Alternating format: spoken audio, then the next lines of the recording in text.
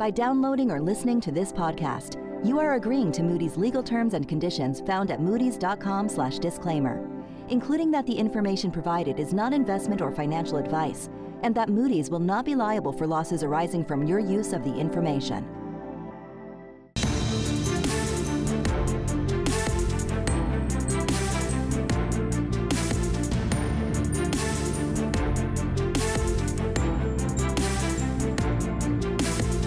Hello, and a very warm welcome to the latest episode of Emerging Markets Decoded, the podcast that tackles the latest trends shaping the world of emerging markets.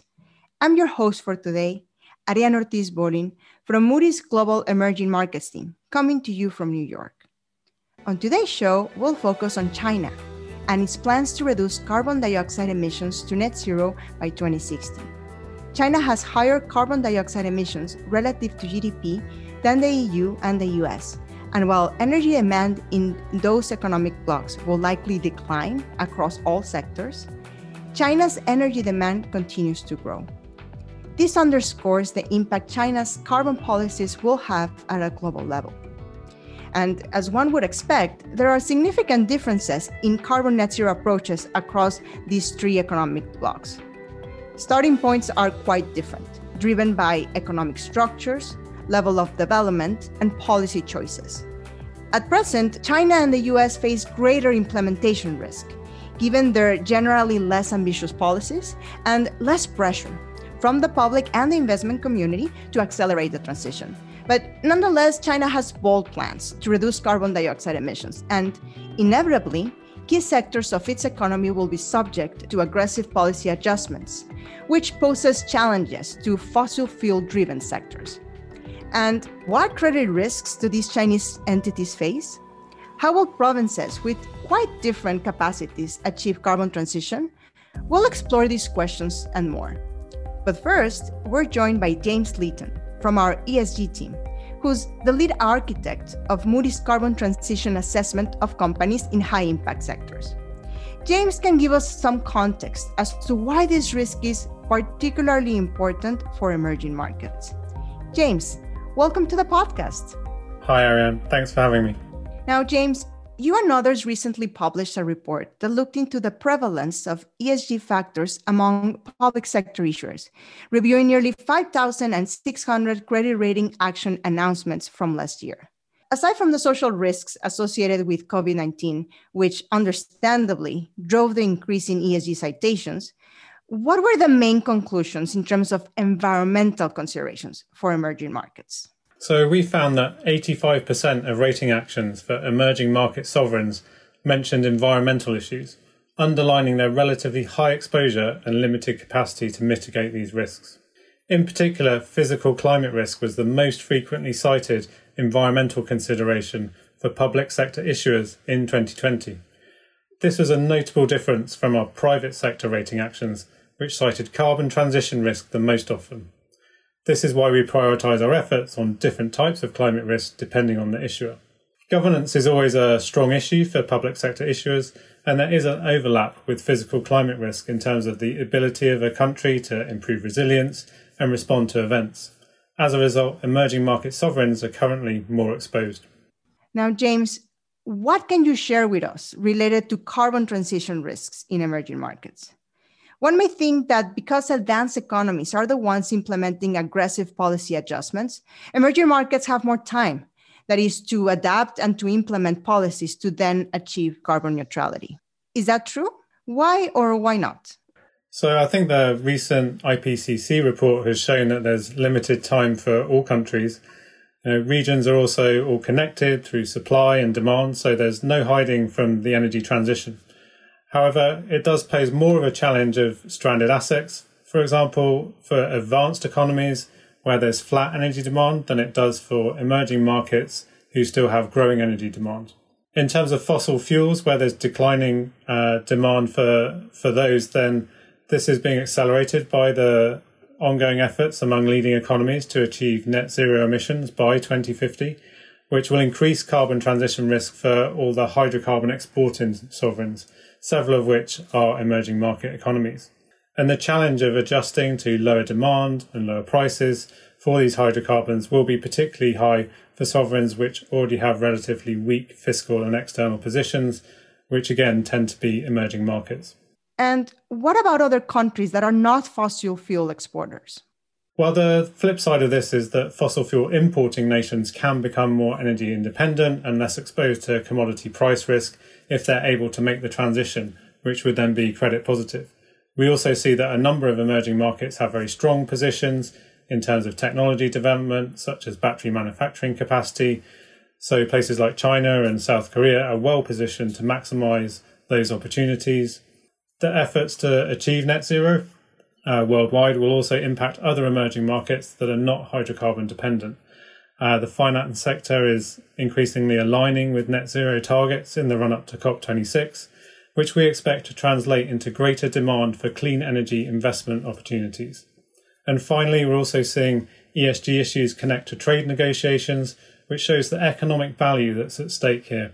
The carbon is increasingly being accounted for through the value chain and across financial markets, meaning there will be greater pressure to align environmental standards and demonstrate decarbonisation. So all in all, it's very difficult to separate the futures of different markets on climate. James, thank you very much for joining us today. Thanks very much, Ariane. Now, let's ask two of our Asia experts to share their analysis on China's path to net zero emissions and to tell us how China's 5-year plan aligns with the goal of carbon neutrality by 2060. We'll find out which Chinese sectors are more exposed to the policy shift and which are better equipped to adjust. For this, I'm joined by Nishad Majmudar from our Sovereign and Credit Strategy teams, who's joining us from Singapore, and Jack Yuan from our Sub-Sovereign team, who's joining us from Shanghai. Nishad, Jack, welcome to the podcast. Thank you, Ariane. Good to be with you, Ariane. Now, Nishad, let's start with you and with the broadest conclusions from your recent report. Do China's policies put it on track to meet its net zero carbon emissions target? Sure, Ariane. Well, I would say yes, but with a few caveats. As you mentioned, China's 14th five-year plan gives us an initial blueprint for moving closer to peak carbon dioxide or CO2 emissions by the end of this decade, and on the way to reducing to net zero emissions by 2060. Now, many of us have been watching this closely given China's central importance in reducing emissions and tackling climate change. Now, the path that China chooses in reducing emissions over this decade is going to be crucial. If emissions are to peak only in 2030, the road to net zero by 2060 will require an even more stringent path of emissions cuts beyond this decade in order to align with the Paris Climate Agreement. Though it is possible that improvements in technology over the decade will allow for faster emissions cuts than we expect in our baseline. But I think it would be useful to put China's policy challenge in a broader context. First, China is indeed the world's largest current emitter of CO2. And like many of its peers in Asia, it has an outsized reliance on coal-fired power generation. China is, of course, also a manufacturing powerhouse, which includes even high-emission industries like steel and cement that are key to China's own growth, investment, and employment objectives.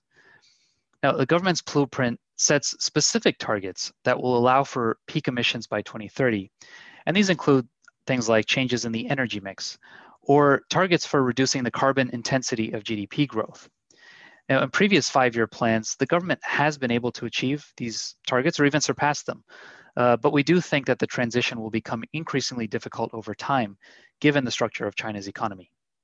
It makes sense. The later a country plans emissions to peak, in this case by 2030, the tighter the path then to reduce emissions in the years that will follow, if the country is to meet its carbon neutrality target by 2060. Now, what will the credit impact be for the Chinese issuers? Could you please explain which sectors are more exposed and why? Sure. Well, I think like in any country, we naturally have to start with the power sector in China, which generates around half of all CO2 emissions. And so in our view, the net zero plan will be credit negative for coal power generation specifically, but we do think that the impact will be gradual. And let me explain. The government, first of all, plans to stop installing new coal power capacity only from 2025. So there's still 5 years of additional capacity that will be brought on. But we expect investment flows and the growth in new power capacity to be driven by non-fossil fuel sources like solar and nuclear as well. It's also worth noting that China also just launched an emissions trading market for the power sector. that over time we think will create market-based incentives for the sector to decarbonize. Now, if we turn to other sectors that are heavily dependent on fossil fuels, in China, those sectors are steel, cement, and of course, oil and gas. And for these sectors, we expect a somewhat nuanced credit impact over the next 10 years. Now, issuers in these sectors will indeed face some regulatory tightening and a push to move to greener production technologies, but larger companies in these sectors may actually benefit in the near term from industry consolidation and greater pricing power as a result. Since at least at this stage, there are few economical green technologies and alternatives to steel and cement. And similarly, we expect natural gas to benefit, at least in the medium term, as a so-called transition fuel. And this is because there are ample supplies and gas is relatively less polluting than coal or petroleum-based fuels. Nishan, it's interesting that some oil and gas companies will actually benefit from the transition period, even though they will eventually face the negative credit pressures. But beyond these examples, can you identify which sectors will face the greatest benefits from the policy shift towards greener energy? Sure, Ariane. Well, if we look even to the very near term, the net zero plan will be credit positive for a number of industries that are integral to developing some of these green technologies that we've talked about in some of our other research, like electric vehicles, batteries, of course, renewable energy, and mining of the metals that go into these new technologies, and to some extent, financial institutions, which are being encouraged by regulatory policy to increase their lending for various green projects and investments. I think it's also worth noting how China's net zero goal aligns with the government's broader economic policy strategy, which really is to reduce this emphasis on high carbon primary industries like coal mining or steel and shift toward higher productivity sectors, including in services. And I think we see this already illustrated by the fact that some major metropolitan areas like Shanghai, where services activity is more prevalent, actually have more ambitious goals for reaching peak emissions even sooner than 2030. And Nishan, how will convergence of net zero plans outside of China, in the EU, for example, amplify the credit pressures for issuers in China? Well, I think this is going to be a very interesting area to watch in terms of trade relations, especially since climate change is a global collective action challenge that countries need to address in a cooperative sense. I think the EU has proposed what's called a carbon border adjustment mechanism. And what essentially this does is it would tax any goods entering the EU's customs union that do not embed an equivalent carbon price that's prevalent in the euro, in the European Union. And this is really designed to tackle what's called carbon leakage, which is really European companies moving their production outside the region to avoid these carbon regulations. But this will also be credit negative for companies, including some in China, that are exporting to the EU. Now, I will say the European plan is not likely to be implemented until after a few years, and it may receive some resistance from other quarters like the US and other trading partners, given the trade implications of this. But we also expect any new regulatory developments in Europe or the United States to be complemented over time by China itself further developing its internal carbon markets. And I mentioned the emissions trading scheme for the power sector a bit earlier. And this will allow for some convergence towards carbon prices elsewhere in the world. Now, let's turn to you, Jack. As we've heard from Nisha, China has committed to reaching peak carbon emissions by 2030 and achieving carbon neutrality by 2060. This will promote an increase in national energy efficiency over the next decade, but the implementation of carbon transition will be uneven across provinces. Are provinces prepared for the transition, and what are they doing to meet this commitment? Yeah, uneven is correct, Ariane. As it stands, most provincial governments, they have included reducing carbon emissions in their work plans and in their 5-year plans for the period ending 2025. But I think it's fair to say very few have specified, any clear targets or detailed carbon transition plans so far. Obviously, what the provinces do is very important when it comes to China's carbon transition, because it's very much at the provincial level that energy policy gets implemented. Currently, the most detailed carbon transition plans, they come from more developed and energy efficient provinces. So an example of that would be Zhejiang, which is an export-oriented province on the East Coast. its government has said that it plans to increase non-fossil fuels contribution to primary energy consumption from 20% in 2019 to 24% by 2025. And it plans to do so by boosting primarily installed capacity of solar and wind energy. Most provinces are far less prepared for carbon transition than Zhejiang.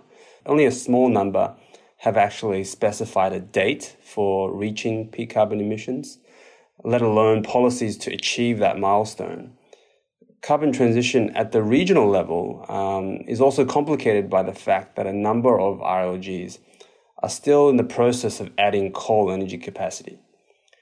Ultimately, each province's policy response is likely to be tailored to local conditions. So, based on recent guidance from the Politburo, we think that the focus in the near to medium term will be on curbing new investment in high energy consuming and high emission industries, rather than the wholesale tearing down of those dirty sectors. And Jack, now you've already touched briefly on this, but could you tell us which provinces specifically will have the most difficulty bearing the cost of the carbon transition? What characteristics do they share? And of course, can you give us some examples? Sure. It's really the provinces with either large legacy carbon emitting industries or exposure to coal mining, which will have the most difficulty, bearing the costs of the carbon transition. So in the first group, you have the large industrial provinces, particularly in the north, provinces like Hebei and Liaoning that have heavily industrialized and energy-intensive economies. These provinces will be compelled to import more renewable energy from other regions. But the problem is that their weaker fiscal profiles mean that they're actually less well-positioned to do so than wealthier provincial peers.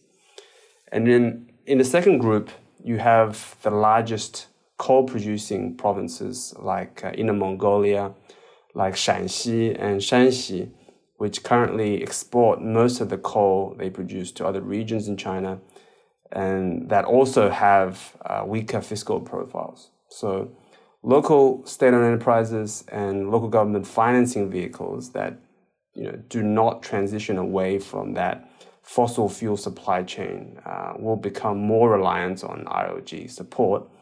And it's very likely that their funding profiles may come under more pressure over time. Provinces in both those groups that I outlined, they're likely to see their long-term debt and their contingent liabilities burdens rise as investments in non-renewable energy become stranded assets. And that, we believe, will become an increasingly important driver of credit differentiation between different regions in China going forward.